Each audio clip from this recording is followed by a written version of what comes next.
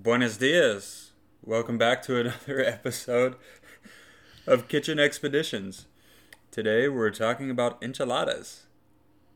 Tonight I smoked the enchiladas on the smoker, and that part actually I thought it was pretty good. What did you think? It was pretty good. We've never done it like that before, so it's a different taste to it, but it was still pretty good. It definitely was different. You could notice a difference. Yeah. I did kind of mess up the sauce a little bit. It was very salty. Well, yeah, I'm the one that usually does all the seasoning prep while you're getting the other stuff ready. Yeah, way to throw me under the bus. It's my job. I'm your wife. That it is. So we cooked enchiladas tonight for dinner, specifically so we could record this.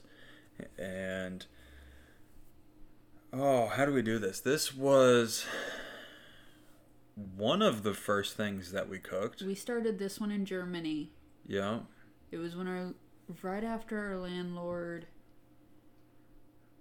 when his wife got real bad. Yeah. And we started help kind of with food on him, and yeah, our landlord's wife, she had some kind of cancer and was on death's door, and so we cooked these and gave him some, and he came over and said, I don't like enchiladas, but that was very good. Yeah, his son even was against enchiladas, but loved them. Yep. And then just about everybody, even Julio, said that they were incredible. So this recipe is definitely a winner. Everybody that's had this has absolutely loved it and said we need to open a restaurant and serve these. We get that a lot for our meals that we cook, even if it's a fluke meal and we haven't been able to get it back. Yeah, when we have a lot of those one-time wonders, one-hit wonders. So this is kind of a 2, maybe 3-part recipe. The sauce is what you need to start first, and that's where most of the ingredients are. A lot of the spices and seasonings go into the sauce. So we'll go ahead and run through the ingredients for what you're going to need for the sauce, and then we'll talk about how to actually make the sauce. So this enchilada sauce requires a lot of things, and I'm sure it's probably not authentic Mexican cuisine, but my biased opinion, I get enchiladas every time we go to a Mexican place. Yeah, that's one of your favorite things to get.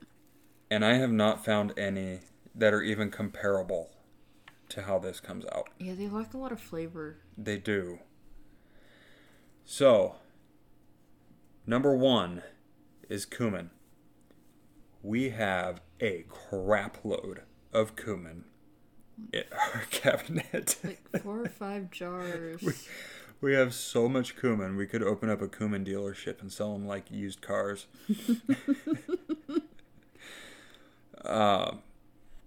So you need 1 1/4 teaspoon of cumin. So all of the dry seasonings, I like to mix them together in a bowl, blend it up real good. A tablespoon of salt.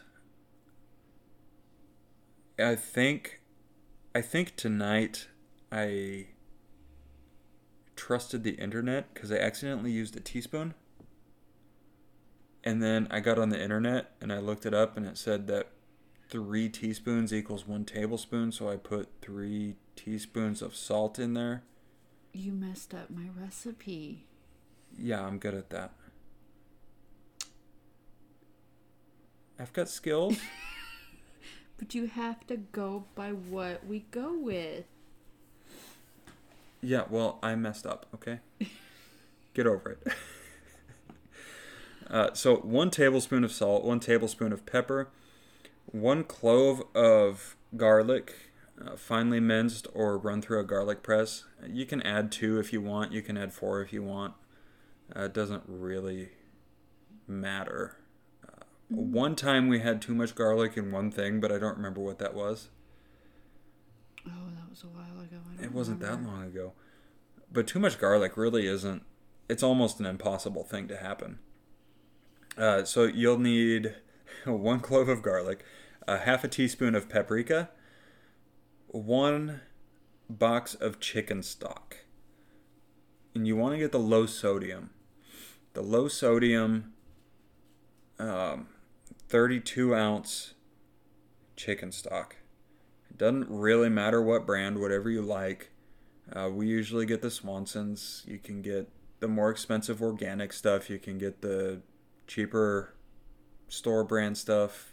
We've not noticed a difference, have we? No, we've even used the canned stuff before. Yeah, I think one time we even made it from bouillon cubes. And that was not... Don't do that. That's too salty. It is obscenely salty. So you got your half a teaspoon of paprika, the 1 box of chicken stock, and you want the stock, not the broth. There's not much of a difference, but you do get a little bit more flavor out of the stock versus the broth. The large can of crushed tomatoes. As much as we really like using our own stuff or local stuff, this is just kind of one of those things where we don't care. Yeah, I mean, I'm going to try and do some crushing this year on the tomatoes and do some experiments on them because we're going to be growing a lot. Yeah, we're going to have about, 24 tomato plants? Something like that. Yeah. So, experimenting this year on canning tomatoes. But otherwise, we get the large canned crushed tomatoes to go for this. And this is the only time we ever get this crushed tomato stuff. It's the only time we buy anything canned tomatoes, except for paste. Yeah. Which then we can even make that this year because we'll have a lot of tomatoes. Yeah, we can definitely work on that. And then, so you've got the large can of crushed tomatoes, a half of a teaspoon of cayenne pepper, 1/4 cup of flour, and 1 3/4 of a teaspoon of chili powder. This is something that every time we've cooked this, and we've cooked it many, many times, but the way it's written down here on our recipe card, how was that written, dear? I left the teaspoon out. It was written 1 3/4 chili powder. And for 6 years, every time we've cooked this, I've asked, is this teaspoon or tablespoon? I don't know. Right? No, I tell you it's probably teaspoon. Probably teaspoon. No, I tell you teaspoon every time because if we use the tablespoon, our kids will not eat it because it will be too spicy for them. And you know our daughter does not do well with spice. Yeah, black pepper is too spicy for her. So now here, our card is written in blue. And I see some nice black letters that say teaspoon. So I appreciate that. Thank you. And so to start this sauce, you take all these dry ingredients, the cumin, the salt, the pepper, paprika, the cayenne pepper, and the powder, the chili powder. Mix them all together in a bowl, set that aside. Now, I'm the sauce guy. I do all of the sauces. And I don't know if that's just because I'm good at it or because I like doing it. Well, while you're doing the sauces, I do the other stuff. She gets everything else ready and makes it easy to go later on. Yeah. Like with this recipe, while you're doing the sauce, I do the meat and get that all worked out. Because the sauce takes an hour to cook. Yeah, it does. Okay, so you want to put 1/2 of a cup of chicken stock in a pan. You can set it to warm up. I think today I did it with the chicken stock almost boiling and the sauce actually thickens up nicely. Yeah, you need the stock warm to make the slurry that you're gonna use. which is putting the flour in the stock and making the slurry to thicken up. See, I didn't even do a slurry today. Yeah, you did. Well, I started it that way instead of adding it in like we have done before. No, you always start the slurry first, see? Well, yeah, I can read that, but normally that's done on the side. No. Okay. So, put half of a cup of chicken stock in a pan. And you need like a medium to large saucepan for this, because it makes quite a bit. So I poured the chicken stock in there, got it going nice and warm, not quite boiling, and then I added the quarter cup of flour. And then, because you don't want to scratch up your nice non-stick pans, use a whisk that has the rubber all around it, so you don't scratch it up, and then just beat it up until it's like a paste. It'll happen. It kind of takes a little bit, but you get it looking pasty, and have to beat it out of the center of the whisk. So once you get there, go ahead and add the rest of your chicken stock, and then dump your bowl of spices. All of your spices in there, and crush the garlic into it. Open up that can of crushed tomatoes, dump it all in there. Don't drain it. Just dump it in there, mix it up, and then it's going to cook for about an hour. Give or take 15 minutes probably. And you want to keep stirring it every so often. A film is going to develop at the top. That's all right. Just mix it up. Keep some temperature going on it so it doesn't get nasty. But you can reduce it down to a low simmer, so it's just kind of bubbling a little bit, and you'll be all right. And just keep that going for about an hour, and that sauce is going to thicken up from a water-like consistency to something a little thicker than soup. Yeah, barely. Most of the time it's still pretty liquidy. Yeah. But today I think because of how I started it, and we disagree on how I started it and how we normally start it, but well, usually I start that part and then I let you take over the rest. Okay. But I was out doing something else, so you started ahead of me. Yep, so I did it, and I did it right. Sure, we'll go with that. So add in the crushed tomatoes, mix it up, cook it for an hour, stir occasionally, keep it going. You don't want it to burn. And then, so that's going to be the first part, and that's completely separate from everything else. I'm sure you've had enchiladas before. You've got a tortilla covered in sauce and cheese and olives and good things, and then inside is your meat and some cheese if it's properly done. And now Liz is going to tell you how we do the meat. So we start out with 1.5 pounds. You can go 2 pounds. Ours range. That's why we were short today. See? Because we did 1 pound. Yeah. And normally we do 1.5. We were short on meat. Yeah. You cook it, and then once you get it cooked, you will add chopped onions to it, and we just use one medium to large onion, and then 3 cloves of garlic. We cook that in there, and you cook it until it's nice and tender, and then little salt and pepper, which we didn't do this time either, unless you did it while I was out. No, I didn't. After it is cooked, we actually put ours through the food processor, and we make it into more of a paste kind of. Yeah, this is one of the things that people typically have when somebody's had it, they have a hard time figuring out how we get it to that restaurant consistency. Yeah, we don't like when the meat is Because every time you go clumpy. out and you get beef enchiladas, it's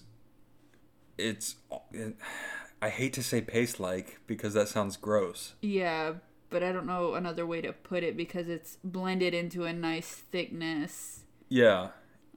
As you run it through the food processor, it chops it up really, really fine. And then you can spread it on there, and it's just the way they come out when you get them at the restaurant.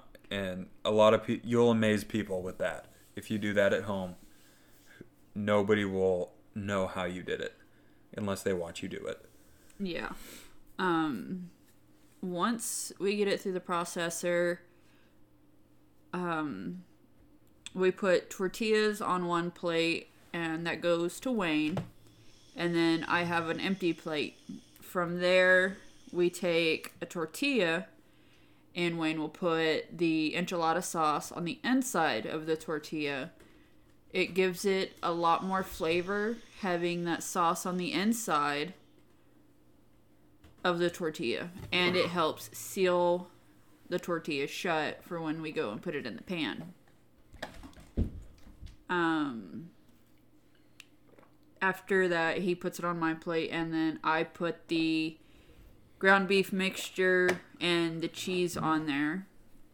Roll it up, and we put it in a pan. Now the pan, we actually have a glass pan, and we put the enchilada sauce on the bottom so that the stuff doesn't stick to the bottom. But even if it's not stuck and you're me, you still ruin it. I still ruin it pulling it out like I did today. And every single other time I've ever tried to pull it out.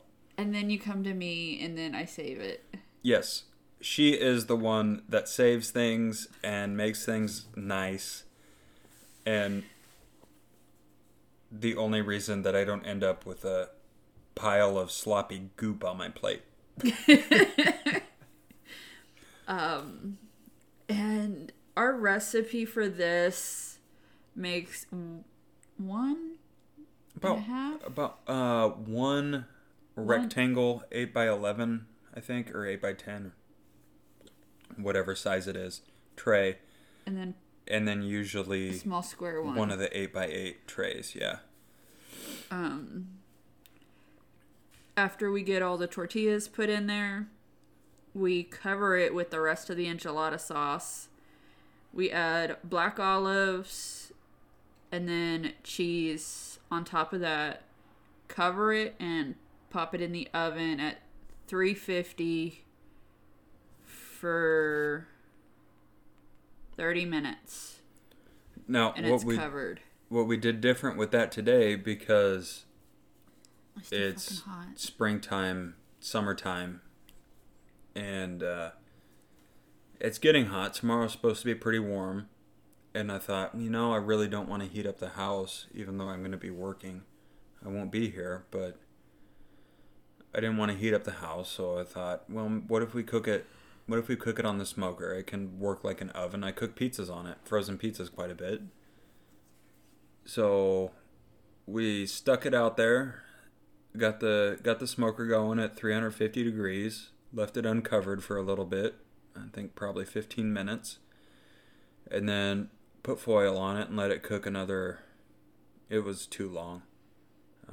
It was probably another half hour, 40 minutes, 30, 40 minutes that it cooked. But it still wasn't overcooked. I mean, it's... No, it wasn't. It wasn't overdone. And then once the cheese melted after about 15 minutes, then I covered it with foil and just let it cook out until we pulled it off, and then we ate, and it was good. It was salty because we didn't have the low sodium chicken stock, and I probably put too much salt in the sauce. Probably. Yeah. I'm not going to admit guilt. Would say that you put too much salt in it. I've been through survival training and stuff, and you never admit guilt. Well, I'm blaming you. It can be used as propaganda against you. I'm blaming you anyways. I am not accepting responsibility. Could have been the hamburger. The hamburger could have had too much salt in it. We don't know. Oh, the hamburger I didn't put salt in. We've never opened that package before. How do you know that package was not salted before it was packaged? You cannot salt raw meat. Maybe they tried to turn it into jerky.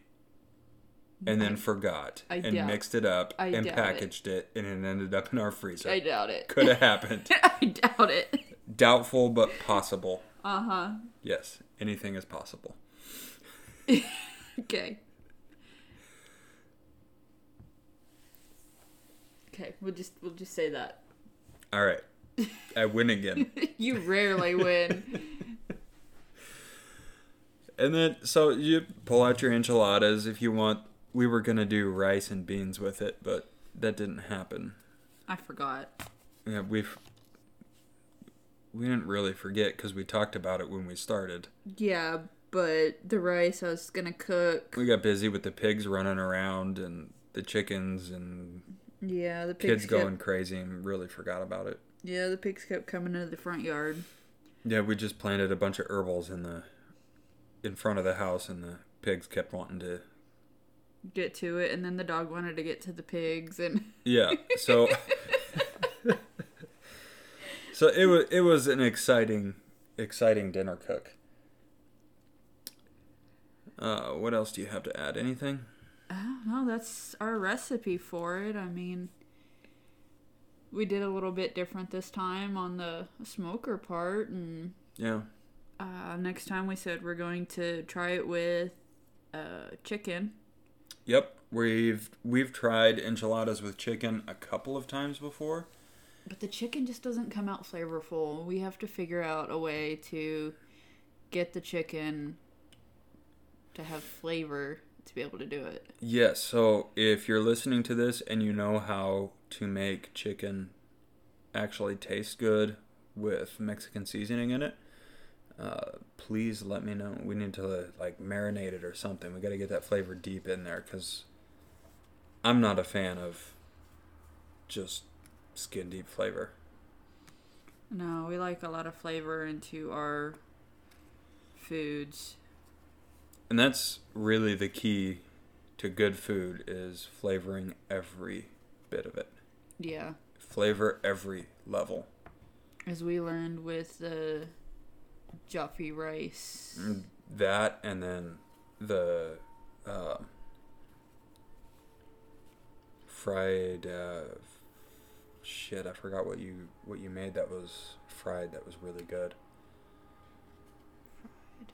You fried something. It was the first time you did with the duck eggs.